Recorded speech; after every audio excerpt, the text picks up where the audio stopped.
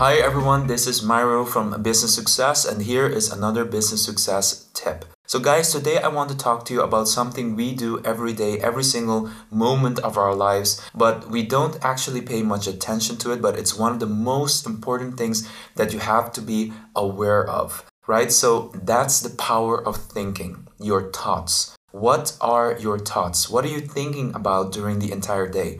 Did you know that your thoughts really determine the direction of your life?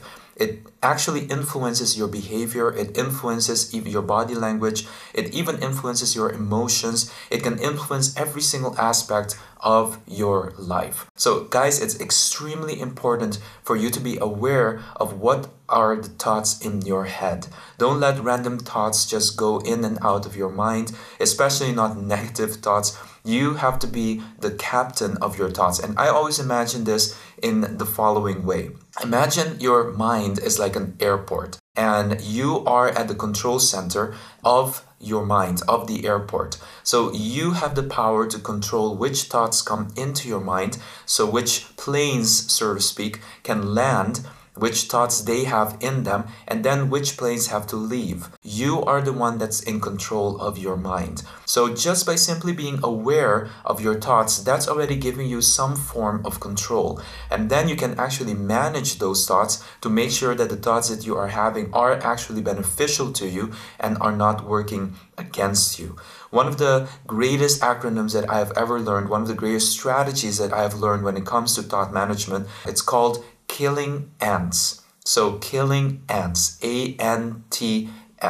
And that stands for killing automated negative self-talk or automated negative thoughts. It's extremely important, guys, for you to be killing every single negative thought that might come into your mind. So it's not, you can't prevent them sometimes from coming into your mind, but you can certainly, when you are aware of them, you can acknowledge them and you can deal with them, you can manage them. You don't have to submit to them. So the next time a negative thought comes into your mind, what you can do is you can tell it to leave, you can erase it, you can kill it, so to speak, so that it doesn't influence the rest of your day. It doesn't influence your behavior. It doesn't influence your state of mind, your emotional state, your logical state. It doesn't influence you negatively. And you don't have to only kill the negative thoughts. You can actually replace them with the opposite, the positive thought. So the next time a thought comes around and says, I'm not going to make this, I can't do this,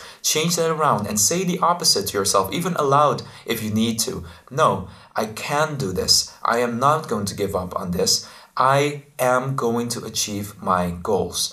I can do this. I am able to learn this. And by simply putting the word yet behind the phrase, I can't do this yet, right? That already starts to help you, pushing you into the direction of actually changing the thought to the opposite side, to the positive side. So fill yourself up with positive thoughts and kill off all of the negative thoughts.